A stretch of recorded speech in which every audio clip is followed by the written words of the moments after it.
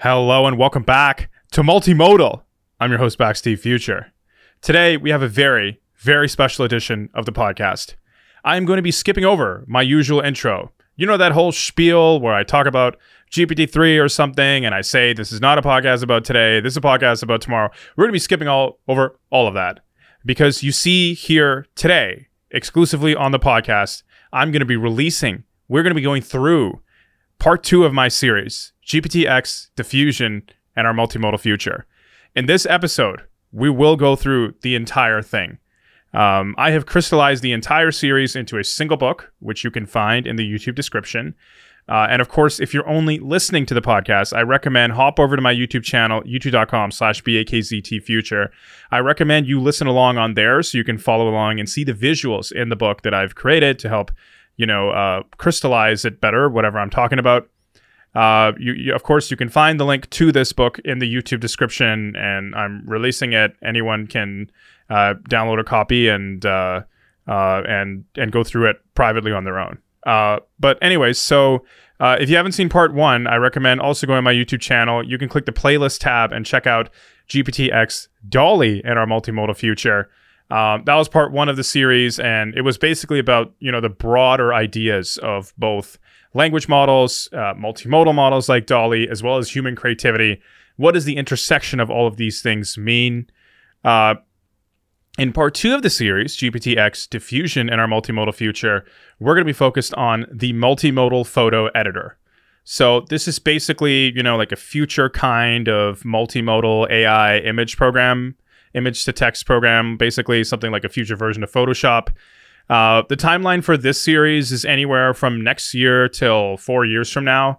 However, I think 4 years is a pretty conservative estimate. I think it'll all of this stuff that I'm outlining here will be possible, maybe even as early as next year. I'd be surprised if it wasn't by 2 years from now. But anyways, yeah. So this series will be focused on a future version of perhaps something like DALL-E or Midjourney. What is it going to be capable of? What are some of the things and features and capabilities that you'll have that you didn't have before? What's going to be possible? This series mainly takes a top-down approach. Like I'm more looking at it from a customer need perspective, and then talking about based on these customer needs. Here's what I'd love to see. A lot of this is what I would want, and I think I have a good idea of what I'm looking for in a future version of some kind of multimodal tool like Midjourney. And based on my needs, hopefully this applies to all of you as well, that these are things that you could see yourself using and benefit from. Throughout this video, I may casually use the word DALL-E, but DALL-E is sort of like a placeholder for really any, whether it's future multimodal image editing tools, even Midjourney now. It's just a shorthand, but keep in mind, I have no affiliation with OpenAI. I don't speak for them. I don't represent them. I don't know what their product roadmap or plan is. I'm just using DALL-E as a placeholder for now, just a shorthand. So it's a lot easier to say that than to say like a multimodal AI image editing tool, right? So, and at times I may say Midjourney as well, just to mix it up. But again, no affiliation with any of these companies. And this series, maybe if anything, is sort of even showing them where a potential future, what it could look like of their tool. And so anyways, we've gone through that. I mentioned the book is in the YouTube description. Was there anything else? Yeah, you could argue this series and this book is more of a concept product. There is a lot of you do kind of need to let go of how you currently look at the world, currently look at the research, currently look at the products and their capabilities. I can see that. But I did try my best when creating this book to sort of ground it in today's research and sort of ground it in, the directions we're already heading. And so hopefully these things will be possible. But part of it, just like I mentioned in the last series, you'll need to keep an open mind. And so anyways, with that, I think it's time we got started. That's about everything I wanted to cover. Just some light housekeeping. So GPT-X, Diffusion, and our multimodal future part 2, the multimodal photo editor. I basically wrote this August 1st, 2022, most of it. And then I literally just updated it today with 2 or 3 smaller ideas. We can skip the table of contents. You can see it's pretty exhaustive. I think it's 40 40 pages worth of what a future version of DALL-E could look like, what it could do and be capable of. So to get started, like I guess like, you know, I should frame a lot of this by, you know, sort of very clearly setting the background here of the model, right? So first we'll just zero in on capabilities I expect from the model. And then afterwards, going forward, we'll go through the actual tool, what it could be like, what it could do, all that stuff. So from the multimodal engine or the model, I guess my first sort of high level benefit criteria, ideally it should be real time and always on. So what that means is when I generate something or once it's generated, I like edit it in any way with a prompt or something, all that stuff happens in real time. And real time is, you know, in quotes, like it could be anywhere from, I don't know, 7 milliseconds to 100 milliseconds. Perceptually, the latency should be low and whatever I ask for should instantly happen. And by the way, like I'm aware, like, you know, that might not be possible, very, very challenging, it'd be costly, blah, blah, blah. This is just, you know, this is part 2 of the series. We have fun here. You know, we're throwing out possibilities, and certainly speed would be good for everybody all around, like at least user benefit wise. Users instantly see images generated or refreshed once a prompt is submitted. The next thing, and I'm going to be coming back to this a lot throughout this video, but it's basically like multimodal understanding. So the model should have a high level of natural language understanding and can also understand the contents of its own image generations at a superhuman level. The model understands the vibe of every media from every modality and can import the essence of every work and or initialize variations of it. So this is a mouthful, but what I mean is, you know, when I type a prompt in, it should make that prompt exactly. Like it shouldn't ignore elements, and it should almost understand my prompt at a deeper level and be able to interpret it and understand the vibe or the angle or all that stuff. And in, you know, one shot, basically, it should make that. Multimodal understanding also has to do with like this idea that it, you know, maybe the model can't be fooled necessarily over time with, you know, different edits and stuff. It should just really understand text well and understand the image as well, like at a real, you know, fundamental level. The third criteria, creating with constraints. So for example, if I set configurations, if I put things in the prompt, if I have more configurations and requirements, maybe I want specific colors in the image, the model should honor it and only generate things within those constraints. It should not ignore any one of those constraints. Right now, if you use something like DALL-E or Midjourney, a lot of prompt design, you know, you're putting in text that you know the model's going to ignore. And so my expectation is by next year or latest 4 years from now, the model should not ignore anything in the prompt, or if there's other configurations and stuff, different tools, it shouldn't ignore those configurations either. Personalization. The model constantly monitors each artist's prompts, usage, tastes, personal data, and general activity to help them create art relevant to them and their life story. We're going to talk about this in more detail, but imagine the engine is constantly learning about you and generating art that it thinks you like, that is unique to you at a much deeper level than existing models today. This is an interesting idea. So knowledge graph recommendations. So the model works like a partner, making intelligent recommendations, suggesting artistically helpful directions, and drawing relations and connections like a knowledge network, but with large language model generalizability. So what do I mean by knowledge graph recommendations? I mean, like, you know how you go to Google and you'll type in Da Vinci and it has like all this relevant information about him and images of him and, you know, like on the side? Like I want something similar for future kinds of tools. Like I want them to give recommendations with the confidence, precision, and, you know, information crispness like a knowledge graph, where it's like very organized, cohesive, and whatever they make should be like, you know, a pretty artistically thoughtful suggestion that you would have never thought of, but that really adds to it. And so even though under the hood it's like a large language model, I think it'd be cool if it, you know, perceptually acted more like a knowledge graph and had that level of confidence and organization. Cultural history, training data support. This is like something I'd love to see is, you know, models that, travel around the world and meet with different villages to sort of, curate the artwork and ensure the data set covers a wide variety of different faiths, cultures from all over the world. And the model is updated frequently with the latest events in popular culture and developments in the art and design world. Everybody, I think it'd be really, everyone would benefit from, an engine that's really up to date with the latest developments in pop culture, art and design, architecture, all those different things, physics.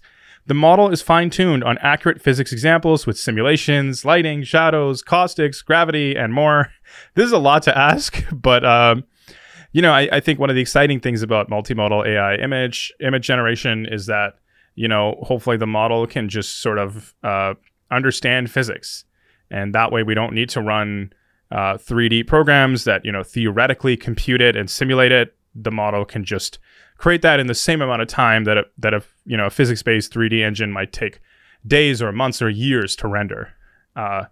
Alignment and safety. The model has a high level of multimodal understanding. It cannot be fooled with misspellings and can also immediately detect policy violations over multi-step image generations and the editing process. It has a high level of personalized alignment as well with the prompt and unique desired outputs of every user. So it's also aligned to you, your values, your preferences, your tastes. All right, let's keep going. So it's kind of interesting. Like, I think this section is sort of like, a little bit overwhelming. And then the next section is it's like maybe underwhelming. Like, it's probably something you would expect. And then things just honestly get crazier from there. So anyways, we're coming in hot. So the first section is creating a new image. So when initializing a new image, there is no targeted document size or file format. The user just creates a new image and goes from there. The user focuses on the concept, and the program will allow them to formalize it later by giving them different completed options with various sizes and formats. So what do I mean by that? Basically, what I'm saying here is in the future, like, I don't think when you create a new image, you should need to specify a document size and like all that different stuff like you would in Photoshop. You should, create a new image, and from there, just focus on the concept, right? Get the vibe right, get the elements right, get the composition right, get all these things right. And then later, when it's time to maybe productize it or formalize it in a design or something like that, the program could then help you figure out appropriate formats as well as, document sizes that make sense. So say you just had a concept, it should be able to generate a responsive website, a responsive banner. It should be able to suggest that as a movie poster with various sizes and just take the concept and sort of, articulate it, translate it, portray it under all these different mediums. You should be able to take your concept and turn it into a billboard if you want it. And so the program should just like focus on helping you get to the essence of what you're trying to do, what you're trying to tell, what you're trying to make, and then be able to interpret that in all of these different sizes and formats. Already, we're pretty crazy idea to just skip document sizes, but I think usability wise and sort of, again, back to customer needs and stuff, I think it would make for a much more seamless experience and give people more overall control. And then later on, when it's time to explore the billboard angle and stuff like that, like, you'll have the ability to, fine tune that or like, specify it in the different formats later in a better way. And you'll have control over that stage of the process too.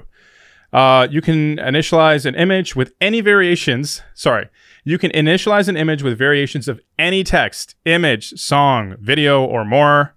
At initialization, you can import subtle details or properties from other existing works like a design system, vibe, artistic style, or world-building elements to configure your own work automatically. So these are two different things. So the first point I'm saying is you could give a song and generate an image based on that song. You could drag in a movie and generate an image based on that movie.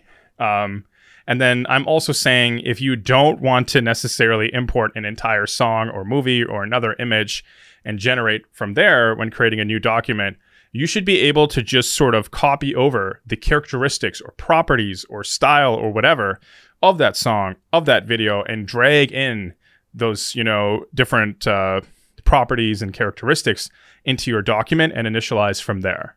So there is some distinction there. So users can generate an image broadly based on an outline created by painting in ink blots.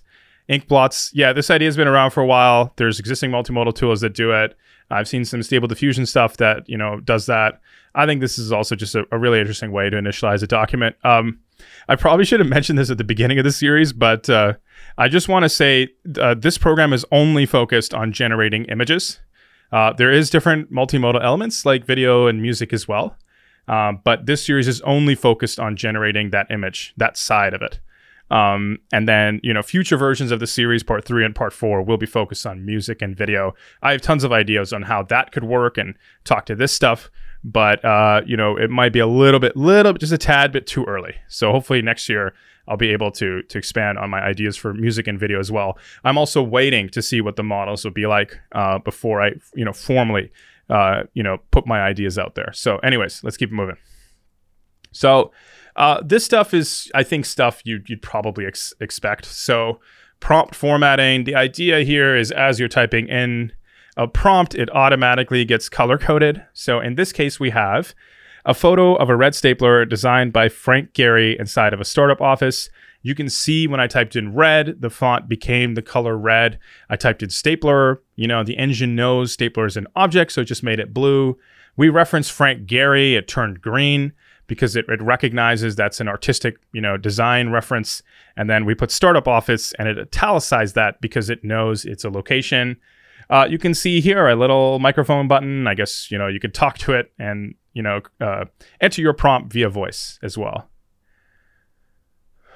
And so, here's where we're starting to ramp up in the series. Things are starting to get, a little bit more interesting. So, as you're typing in your prompt, it sort of auto-completes and makes suggestions to you. So, we left off at the startup office. Now it's sort of suggesting with a ping pong table.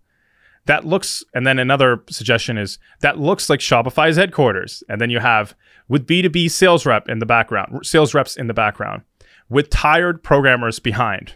And so you can see here the model is like, it's like going back to multimodal understanding. It has some idea of the existing scene. It has some idea like, what are we trying to say here? What's the angle? What's the vibe? What's the artistic goal? And it's making these very intelligent recommendations that makes sense for the scene that we necessarily wouldn't have thought of. This goes back to multimodal understanding, right? That it sort of has an understanding already of where this scene could go and autocompletes and makes recommendations from there. Helpful knowledge graph suggestions to improve the prompt and art itself. So once we've completed the prompt or stopped typing, it's got a little thought bubble here underneath stapler. And it's basically saying, suggestion, put startup logo stickers on the stapler. So that's like a nice visual, artistic touch, artistic detail to the whole thing. Hopefully you guys can read that better. It's something we necessarily wouldn't have thought of, but the model, again, understands the scene. So as we're typing, as well as once we've stopped typing, it has suggestions. And this suggestion is a little bit longer, but I think it would be a nice touch. The model suggests clever details based on its multimodal understanding of the scene, creative direction, and themes or goals of the piece itself. Helpful knowledge graph suggestions based on detailed knowledge of art history and artists' portfolios. So here's where things get interesting. So it knows we entered Frank Gehry, so it's already made a suggestion underneath. Maybe the red stapler could be based on the design of Frank Gehry's Walt Disney Concert Hall back in 2003. And so over here, based on the existing prompt, and knowing that we mentioned Frank Gehry, it's actually referencing a specific work by Frank Gehry that it thinks makes sense for this prompt. The model suggests nuanced details based on its multimodal understanding of artists and art history. And again, this would be, I think, a nice touch to the scene, Once the prompt is complete, the model suggests inspiration and other ideas based on current trends and developments in pop culture. You can see underneath Startup Office, it suggested, click to see examples of trendy startup offices. This is one area where I think, multimodal models could really help us is, curating and compiling inspiration, the latest developments in music, architecture, design, graphic design, interior design, all that stuff. What's the latest trend now? And, with one bubble, you can click on it and it's got different references, different inspiration that it thinks could help you to create this scene. So now we have another section called built-in prompt unbundling.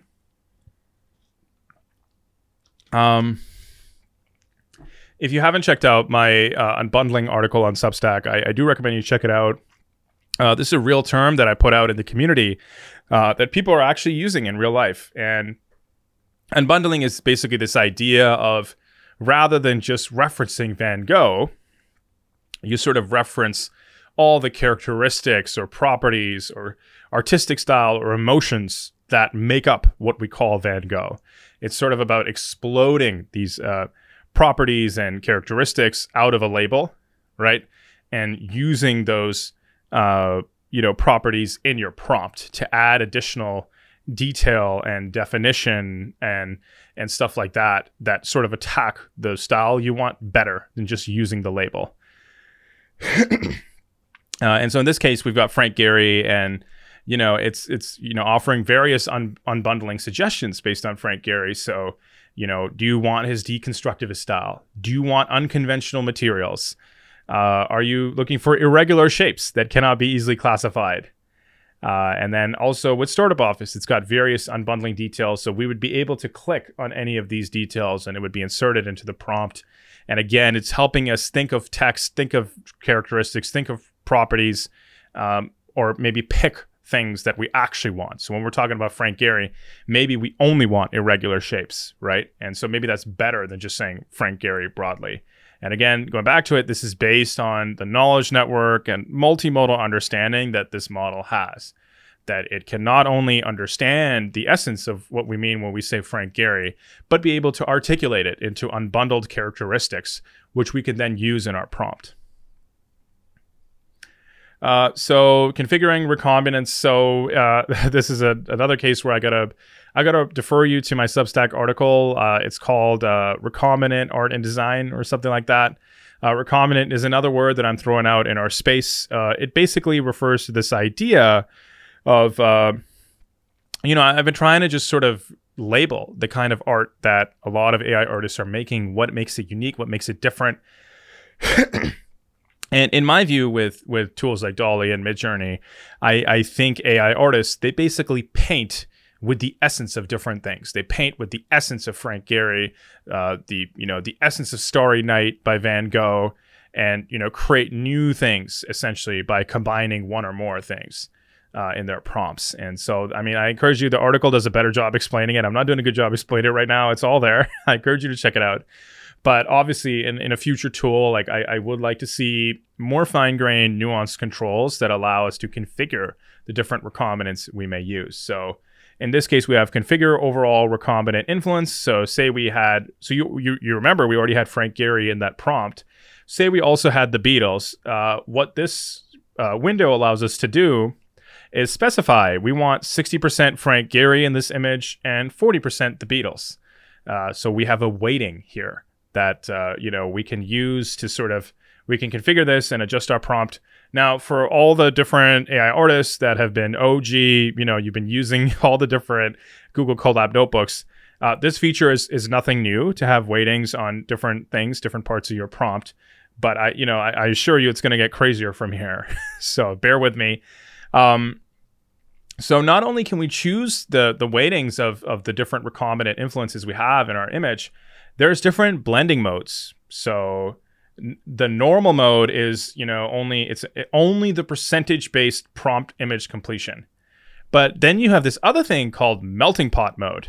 And so this is when two or more recombinants are mixed into something new, right? So sort of like, Manhattan, New York City, they have this philosophy of being a melting pot. So all these different cultures mix in one place and you end up with something new.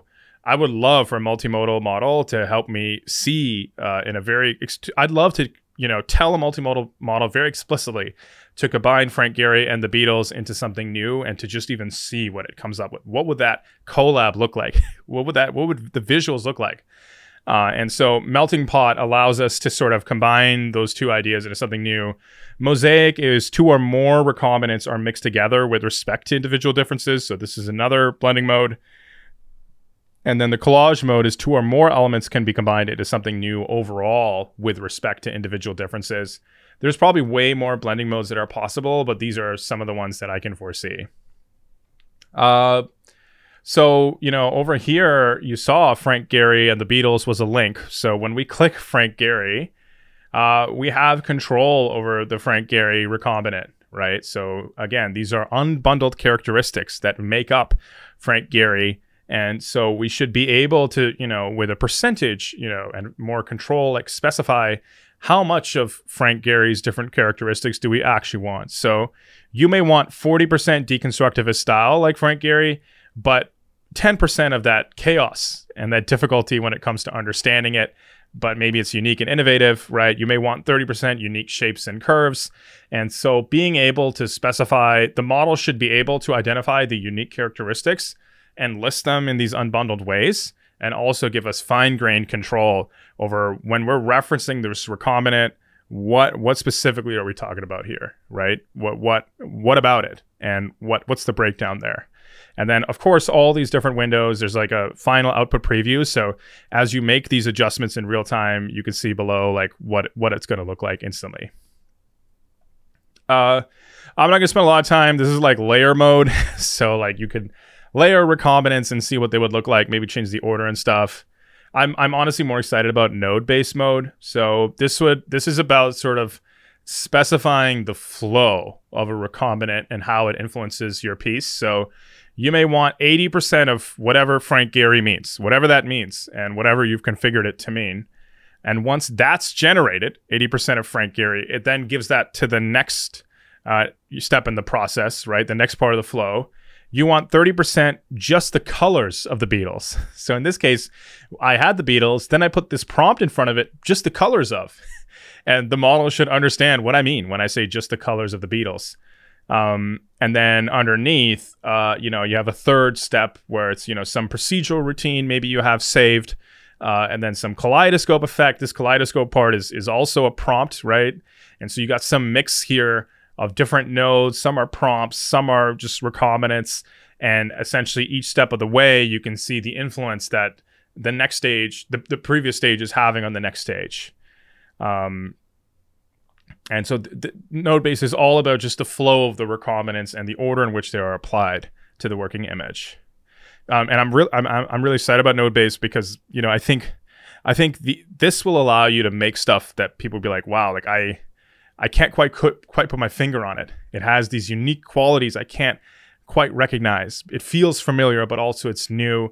I think Nodebase allows you to just add more textures, more interesting outputs. You can sort of, especially with procedural stuff, like you can end up with something entirely new and like really just explore. You could probably spend so much time in this window. Anyways, we got to keep going.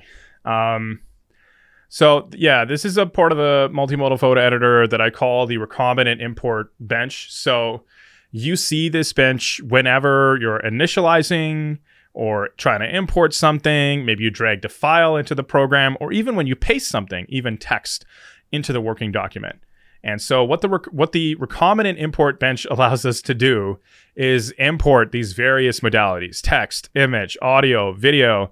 This one over here, like you can even play the piano or sing to it, right? And then once that's been imported into the program, you can maybe apply an optional prompt filter, and then most importantly here, you can specify the import accuracy. So in some cases, you want a variation. In some cases, you want a heavy variation based on an image. However, in some cases, you may even want an exact copy, right? So obviously, there's copyright risks here, breaking copyright. However, I just think in some cases, like if I copied the word menu and I'm trying to put that text into my document, I don't want a variation of the word menu, right?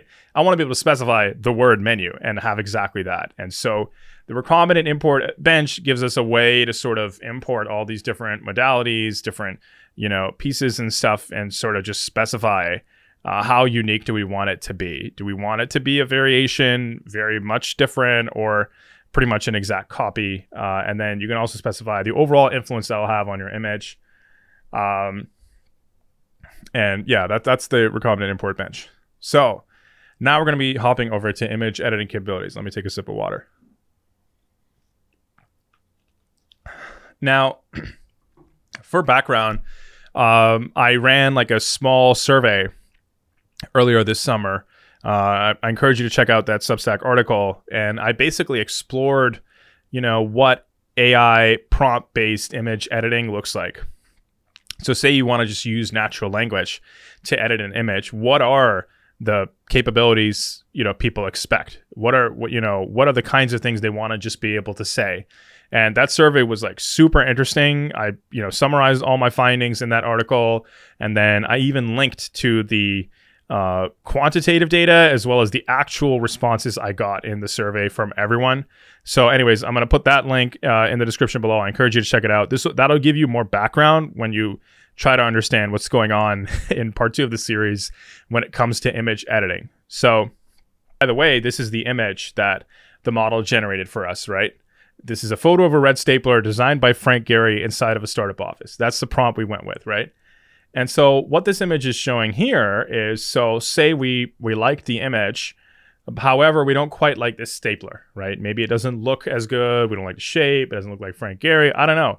So when you hover over the image, ideally, it should recognize this object and then show this refresh icon. So when we click refresh, it will simply change that stapler and give us a new one, update the shadows and everything else in the image, but keep everything else the same. And the model should be smart enough to sort of automatically identify the stapler and allow us to refresh on it. And instantly we should see the changes.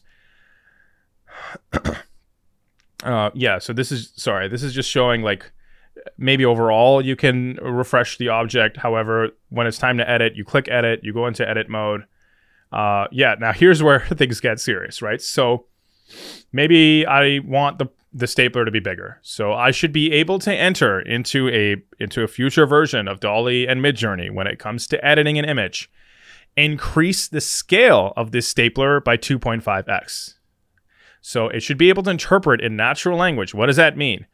And instantly show me this stapler at 2.5x bigger in size. And I should be able to measure that, and it should be accurate. And I'm just showing like the model should understand a lot of design and art language. It should understand the theory and understand when I ask for these changes to be made, what I want, and be able to generate it instantly at a professional level. So the user can enter instructions using the appropriate design language and art theory terminology, and changes are instantly made. All this is showing here is because the engine will be real-time. Essentially, maybe it'd be a cool idea if the canvas glows yellow or blue or something around it, just so that the user can see that the image has changed, that it was updated. So this would be like a quick animation where it would glow yellow or blue, and then visually it's been updated instantly, and you can go from there. Here's another interesting thing. So make the color of the stapler, the hexadecimal number FFFF00, which is basically like yellow. And the model should be able to make this stapler that color. Now, by my understanding, no multimodal image editor today understands hex colors like at a specific level. But I think it's really important and essential that designers and artists be able to specify and communicate specific colors when it comes to editing and working with images at a professional level.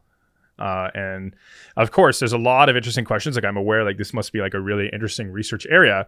Now in this image, the stapler is yellow. However, like color is different in 3D, right? This may not be an accurate representation of this hexadecimal color on like a photorealistic stapler. But this is where, I'm sort of pushing on research more that we should have specific control and be able to communicate with hexadecimal numbers and, have the model figure that out, like what a stapler of this specific hex color should look like. And by the way, I would appreciate color accuracy here, right? If I give a specific hex color, the model should generate with that specific hex color and be color accurate as well. Now, so again, like I encourage you to check out that Substack article because in the article, like I observed, people are looking for what I call advanced kinds of changes. So people just want to be able to give kind of very vague, imaginative suggestions with natural language text. and have the model instantly figure out what that means, maybe brainstorm somehow, and render it. So in this case, the instruction is make the stapler more startup-y. No idea what that means, right? Like, what does startup-y mean? But, the multimodal engine instantly understood startup-y, maybe it brainstormed, whatever. And it tried to make this sticker with the Google logo on it, on top of the stapler, trying to make it look more startup-y. And so the model should be able to interpret and understand and implement more abstract, thematically oriented, or emotionally targeted edit prompts. People want to be able to use vague language to sort of get to the emotional goals or thematic goals they may have for this scene, for any scene. And so that's why, this is, I think, one of the things that I'd love to see in a future version of DALL-E, Midjourney, whatever, when it comes to editing images via text. So adjust the opacity of the stapler. And then what's unique about this, so this is, again, using design language, art theory, whatever, but we also have a slider here. And so what this image is basically showing, I'd love more ways to interact with the model besides just text-based prompts. Some kind of UI control, like a slider, gives the user more control. It's obviously more usable. And in this way, we can drag it and sort of specify the opacity of the stapler that we actually want. And, maybe there's other kinds of fine-grained UI controls. Maybe, you have a drop-down menu, different options. Now, this involves, obviously, changes to the architecture of the model, probably, or something like that, to support different UI controls or whatever. But I think, I'd be surprised if a prompt is the only way that we could influence an image in the future. So in this case, all this is showing is like, hopefully when I select this object, I have various controls here. I can maybe rotate the stapler. I can move it in 3D space, and the lighting and shadows and everything will instantly update. Or I can refresh and get a whole new stapler altogether. And the engine immediately renders whatever that would look like. I should be able to adjust the lighting in the scene, as well as the camera angle and different characteristics and features like that. The lighting is going to be tricky. To like be able to manipulate maybe lighting behind the camera, or maybe lighting that you see in the image itself. Just more control over the lighting, I think, would be awesome. I think a lot of people would like to have more control over shadows, lighting, illumination, that kind of thing. And the model would be really insane if it could just interpret and hopefully physically render it correctly. And, you could see your changes and stuff in real time. Okay. Now, we also have advanced kinds of editing tools. So over here, you'll see a series of buttons. So this is what I call the Fix AI Weirdness button. The idea here is you click it. It's basically a brush. And so we can just sort of go over it. So like this Google sticker here, that's a little bit weird, right? You should be able to brush over it, and the engine sort of analyzes it and instantly fixes whatever's weird about it. And so if the engine makes a mistake, you should be able to specify the region, and maybe there's another engine, or there's some adversarial thing or something like that, or maybe it's, trained on a lot of user data, whatever. It should fix it. Like, I think even this lighting in the back is a little bit weird. Like, why is it floating where the window is, right? I should be able to correct these kinds of things with the Fix AI Weirdness button. This is the grid button. So, the engine should support, isometric, 2D, perspective, more kinds of grids. Objects in the scene can be moved along the grid. This is character control. I'm not going to spend a lot of time, but it would be like advanced body, facial, emotional control over characters in a scene. This is the time of day. So you could instantly change. You want something in the morning, evening, nighttime. This is weather. You could be able to adjust the weather. And this is what I call markup mode. This is for editing. So this is like an interesting idea. Basically, imagine just being able to like draw on the canvas and sort of draw an arrow. This is fix this. Put a note here, make the walls white, add some formulas on the wall written with a marker, maybe, cross off the sticker, regenerate the sticker of the Google logo, and you can just specify regions. And so the idea here is this is almost like a markup prompt, right? Like the idea here is like I'm given all these instructions in one batch, and the model should be able to interpret and understand all these different directions and pointers and things I'm asking for, and be able to in one batch regenerate the image with all of these changes in mind. And obviously, like this is like not that different from how you might edit somebody else's image or work. You make these high level notes, give it back to them, they go off and implement and fix them, and then you take a look at the next version. And so this would be, I think really helpful. Again, I'd be surprised if text is just the only way we interact with models of the future. You should be able to interact with them in these kinds of markup-like ways as well.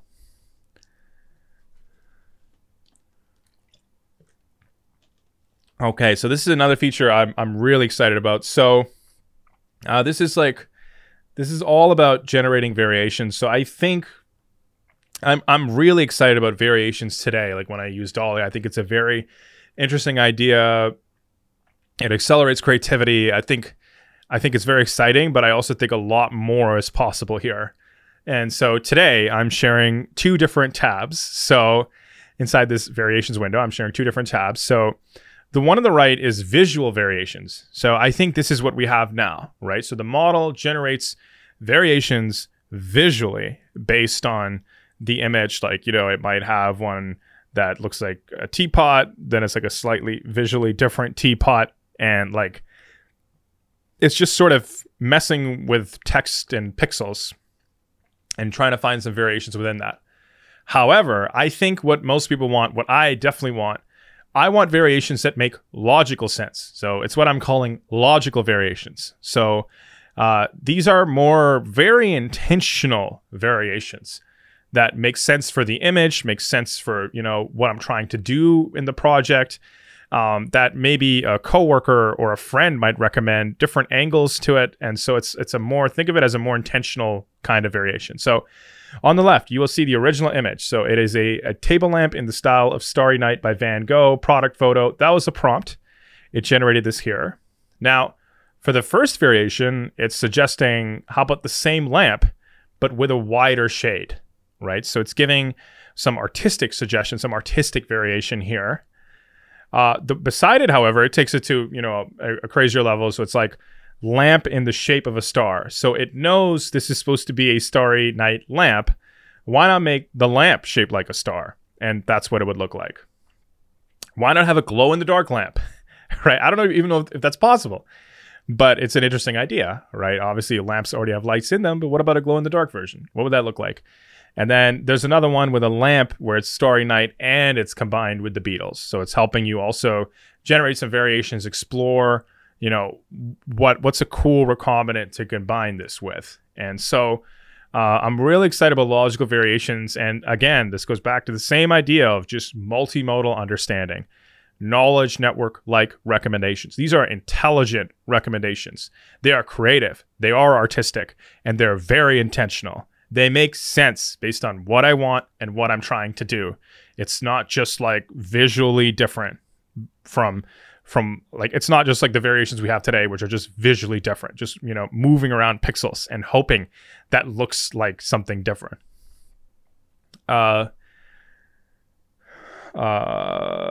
The logical variations, the multimodal engine can suggest more intentional variations based on its knowledge network. With variations that have specific changes or alternative approaches to them, the model immediately narrows down to a few focused relevant variations based on key differences. Okay, now we're going to be getting into collaboration. So I would expect a tool of the future to have built-in collaboration support.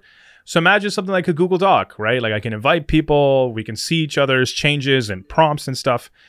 Prompts and stuff in real time. And even if we make edits to the image, we should be able to see it, and it's all rendered in real time. And so you can collaborate with friends. You can collaborate with coworkers in real time. Now, this is a feature I call recombinant collaborators. I think it's pretty fun. So notice here, there's me, there's one of my friends, and then there's also Pablo Picasso. This is not just funny copy I put in the image. This is a real feature. I think it'd be very crazy if you could add artists that are modern, maybe in the past, as collaborators in your document for your image, for your project. And so as you're maybe editing prompts, as you're making changes, as you're, working on it, it subtly adds the influence of Pablo Picasso, for example, in your work. So you can collaborate with people that may not even be alive anymore. And sort of it'll add like their touch, their signature, their unique angle. If they were involved in this project, what details and nuances and tiny kinds of details and touches would they add if they were also collaborating with you? This goes back to the multimodal engine's understanding of artists, art history, pop culture, its understanding of different people's work at a superhuman level.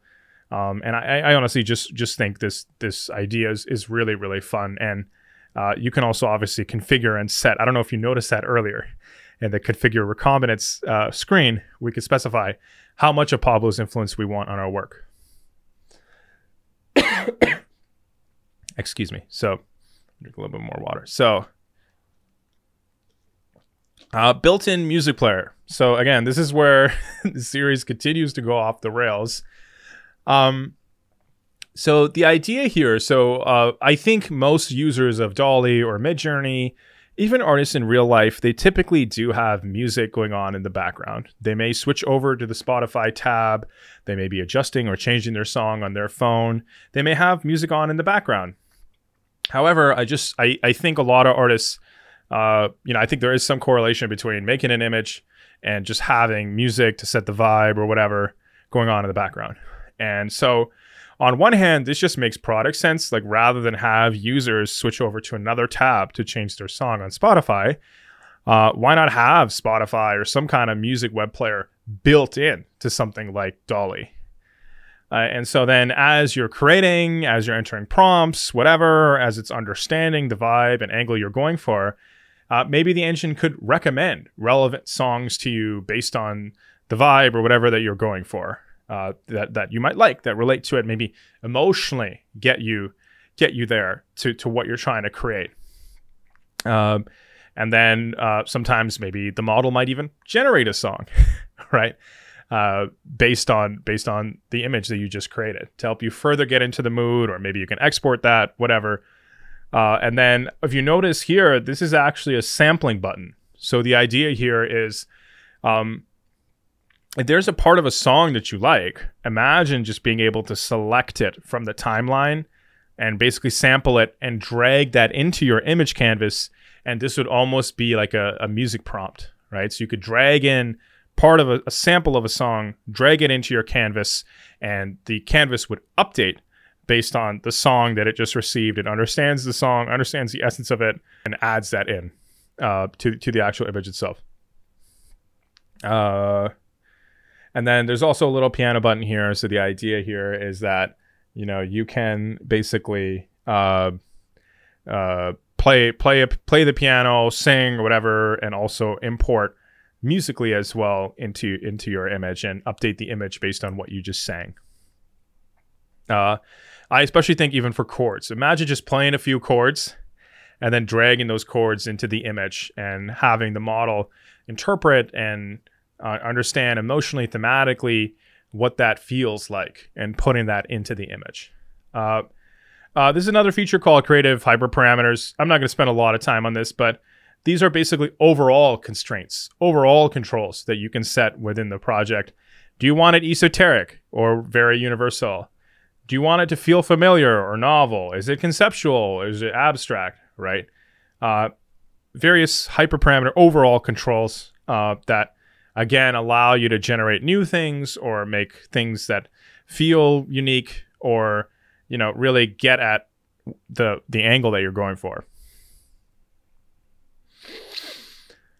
So what are the different text capabilities that we could expect from a tool of the future? So I'm going to be outlining two.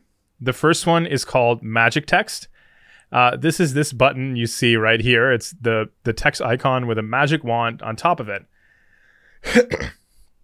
And so the idea here is, say we have this canvas, I would click the magic text icon, create my text box, and inside of it, type in the word freedom, basically.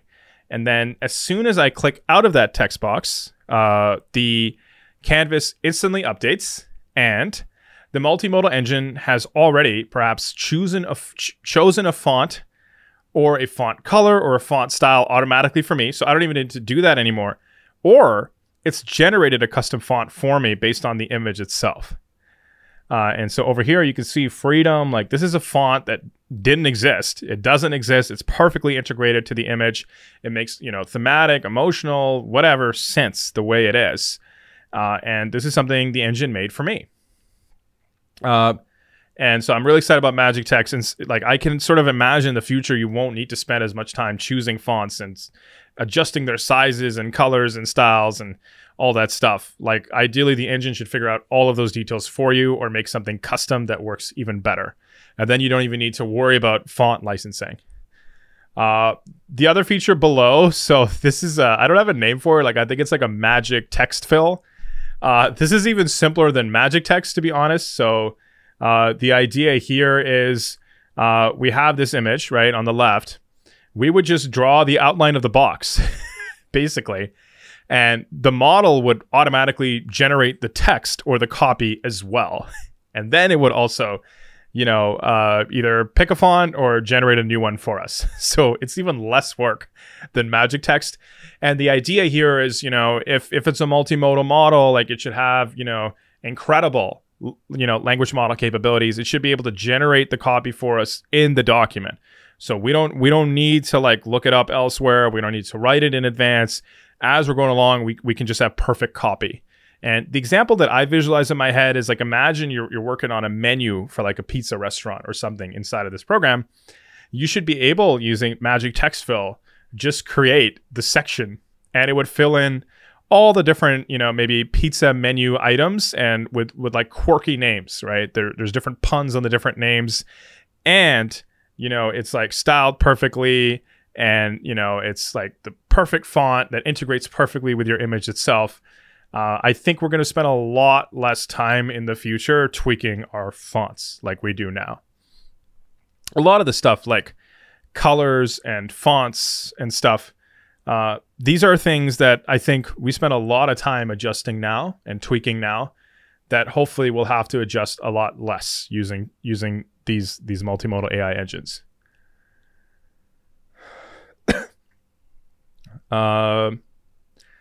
Yeah, so this is a feature I call latent variation scrubbing.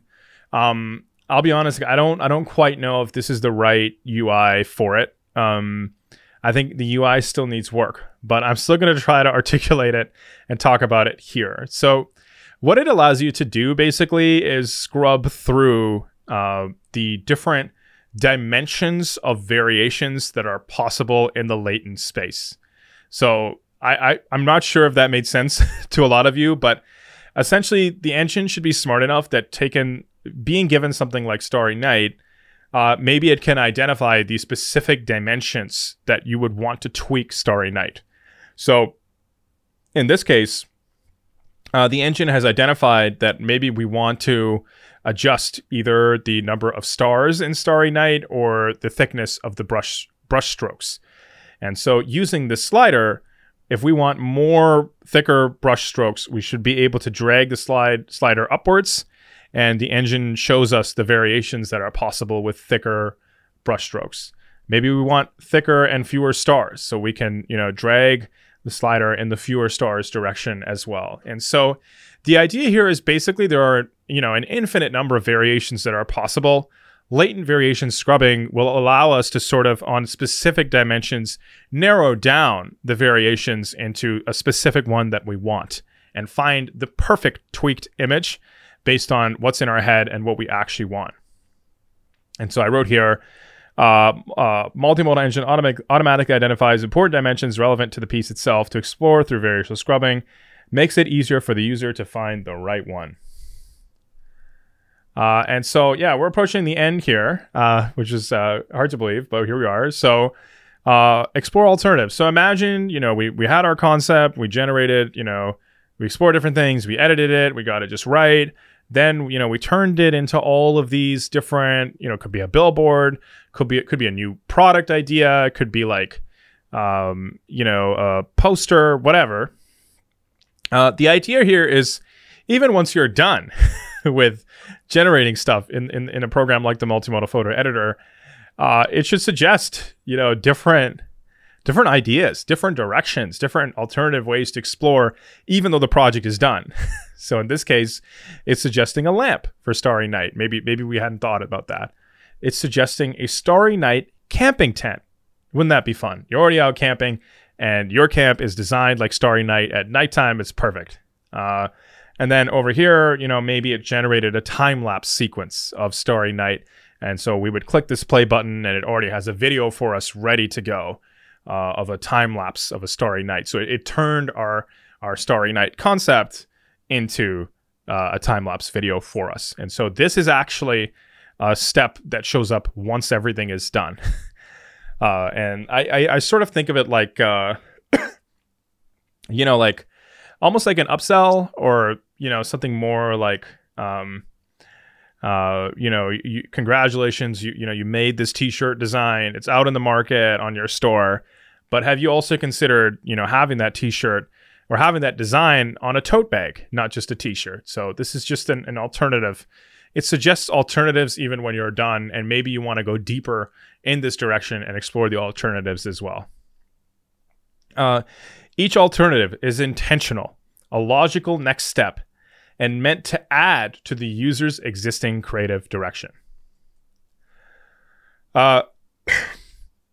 So, this is the whole section on productivity and commercialization. Unfortunately, I don't have time to cover this here, but, commercialization, so it should have some idea of, what are the different ways, whether it's, web design, industrial product design, filmmaking, whatever, the different industries and stuff, to commercialize it, and all those different considerations, it should make a lot of that a lot easier. The model should be personalizing your art, based on stuff you like and your history and stuff.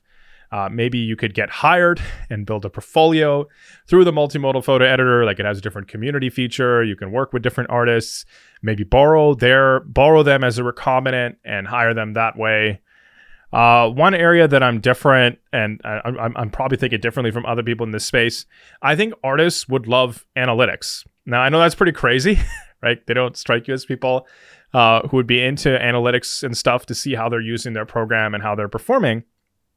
However, I think a lot of them are, pretty ambitious, and they do want to get better, and they do see it as a craft. And so a program which can summarize your analytics and your performance and how it's compared to in the past, how many images are you generating, how many new things have you explored, how many things have you shared, published, sold, got brought to market, that'd be really exciting. And then focus mode and analytics is another idea as well that I'm thinking about.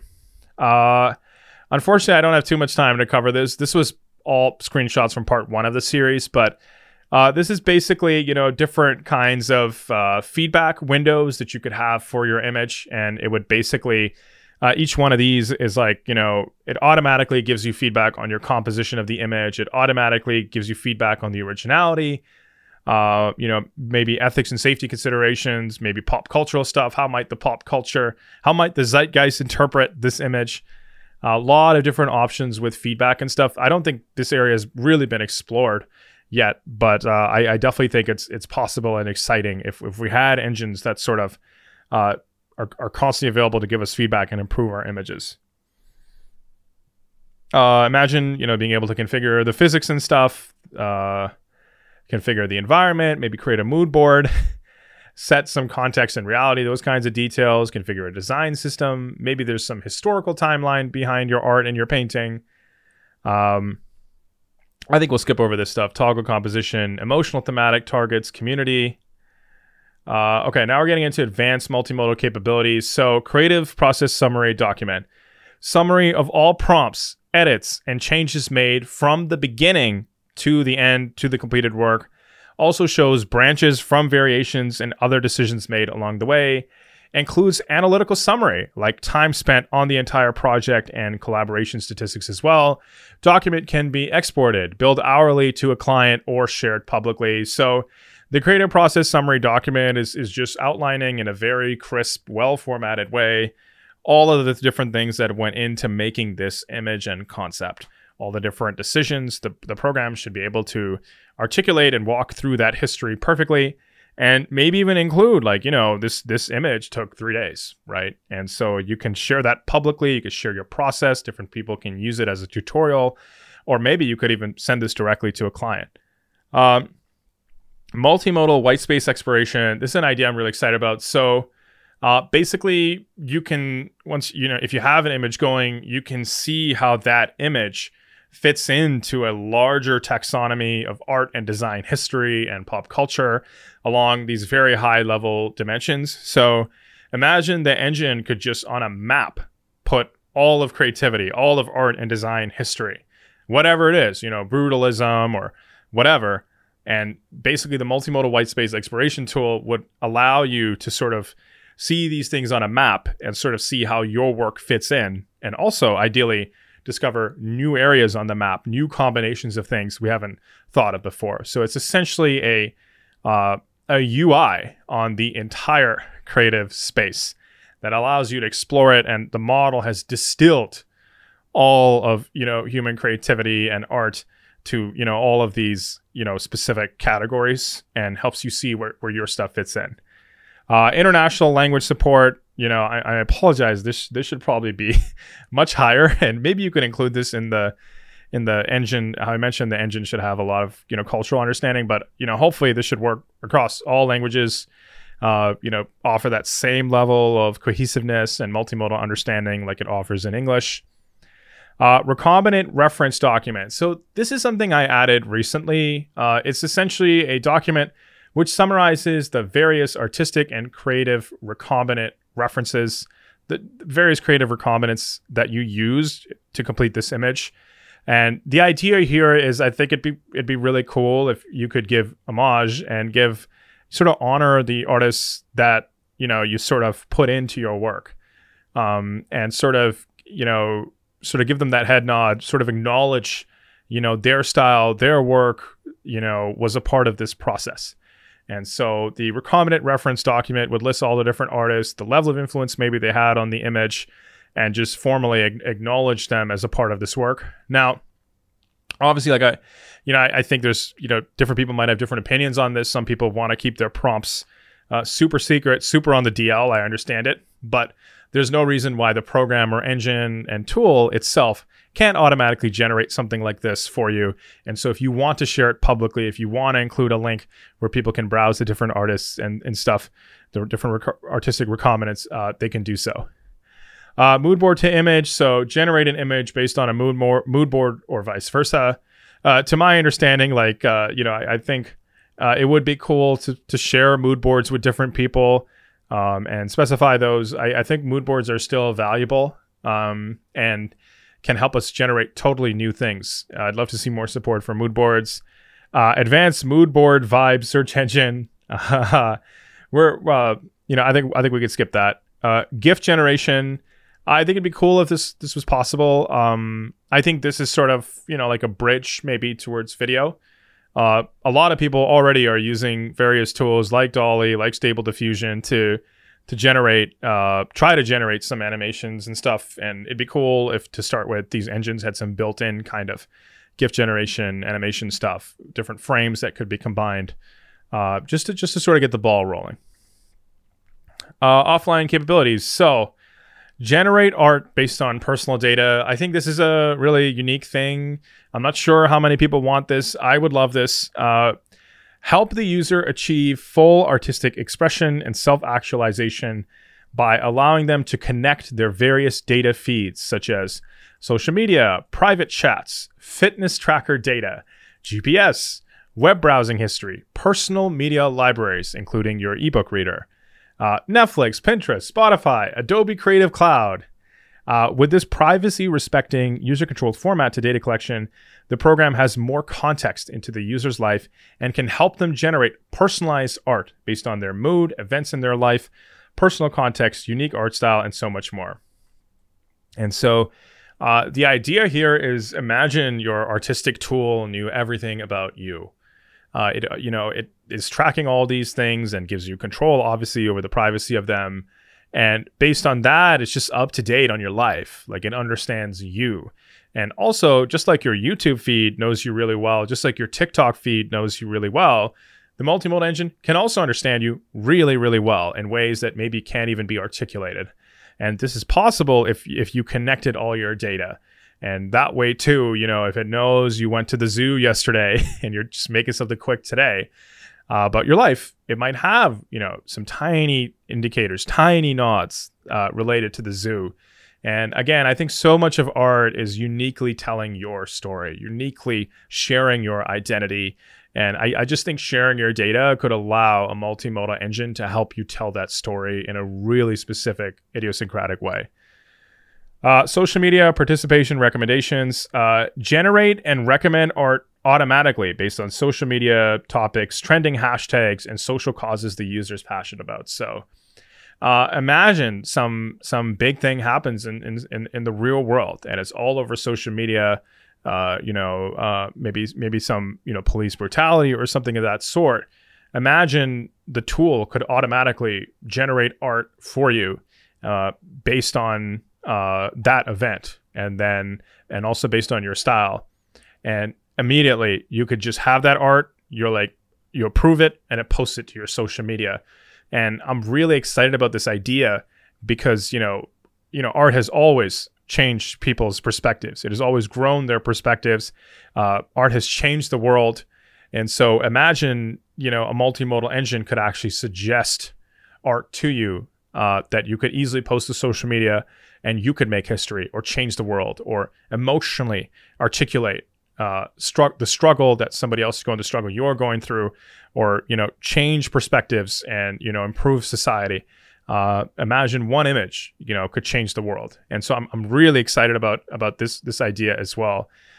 These are all offline capabilities. Like, these are all like things the model is doing for you, even when you're not intentionally sitting at it, right? Automatic meme generation. I think we can skip that part. Overnight prompt and art style discovery. So this is actually something I've already seen. Shout out to Michael Carichow. He made, I believe, something like this with Stable Diffusion, where, you just enter a prompt, and then overnight it's like doing all the number crunching, and you sort of wake up and it's got different images for you to choose from. So this is that same idea. Shout out to Michael for implementing it and creating it. So run a prompt overnight inside of the program and wake up with personalized, curated results to review. I would love the model to just be doing work for me when I'm not there and help me, go deep, explore that whole direction, and come back with specific things it knows I'll like. Distraction detection. The program automatically recommends further changes, alternative approaches, or suggests program prompts if it detects the user has hit a creative roadblock. This is based on previous analytics and usage data. So the idea of distraction detection is, we already know things like GPT-3 can help us pull us out of some kind of creative roadblock, right? You're cornered, you don't know what to do next, you don't know what angle. So imagine the program can just detect that automatically based on who you are, your typical, work patterns, and make suggestions, suggest prompts, sort of pull you back in, knowing you're cornered at the moment and kind of in a rut. And so distraction detection is all about that integration between the artist and the tool, and, getting them to a higher level of performance.